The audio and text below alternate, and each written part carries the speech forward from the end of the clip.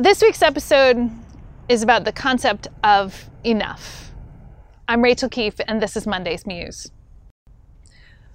We are here in the backyard, and you can see the siding has gone up. And this week, it's pushed to the finish kind of week. We are scheduled to move in on Friday. And between now and then, there is a lot of work to be done. Erica has already been putting in 14-hour days. I have been in here painting cabinets in the kitchen whenever I've not been at church.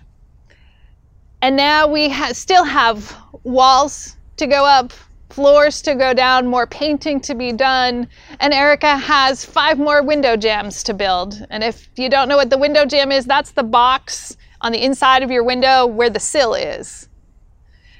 There's a lot of work to be done, and thinking about it is kind of overwhelming. And the realization is that we cannot get it all done before Friday. There is just no way. And so we have to spend some time figuring out what really needs to be done before Friday. Like, we want the cabinets to be done because we want to be able to put dishes and food away fairly quickly. We want to make sure that as many walls can be painted that need to be painted as possible because I'm allergic to the paint. And then there's some other things that just need to get done before we put in furniture. But it's not easy to figure out where to spend our time.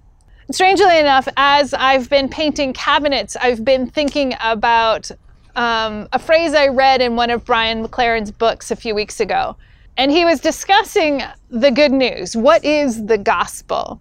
And he posited that the good news that Jesus preached is that the kingdom, the realm of God, is at hand. The realm of God is here and now. And that's the good news.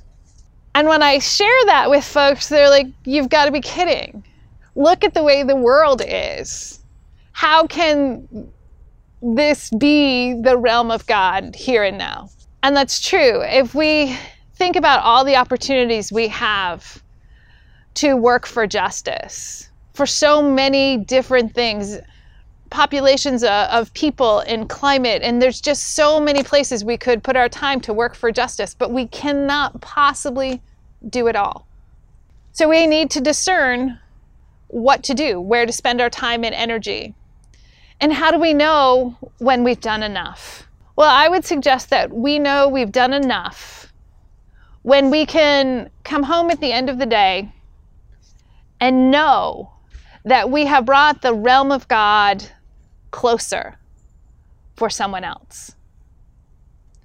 So what have you done? What will you do to bring the realm of God nearer? Thanks for joining us, and we'll see you next week.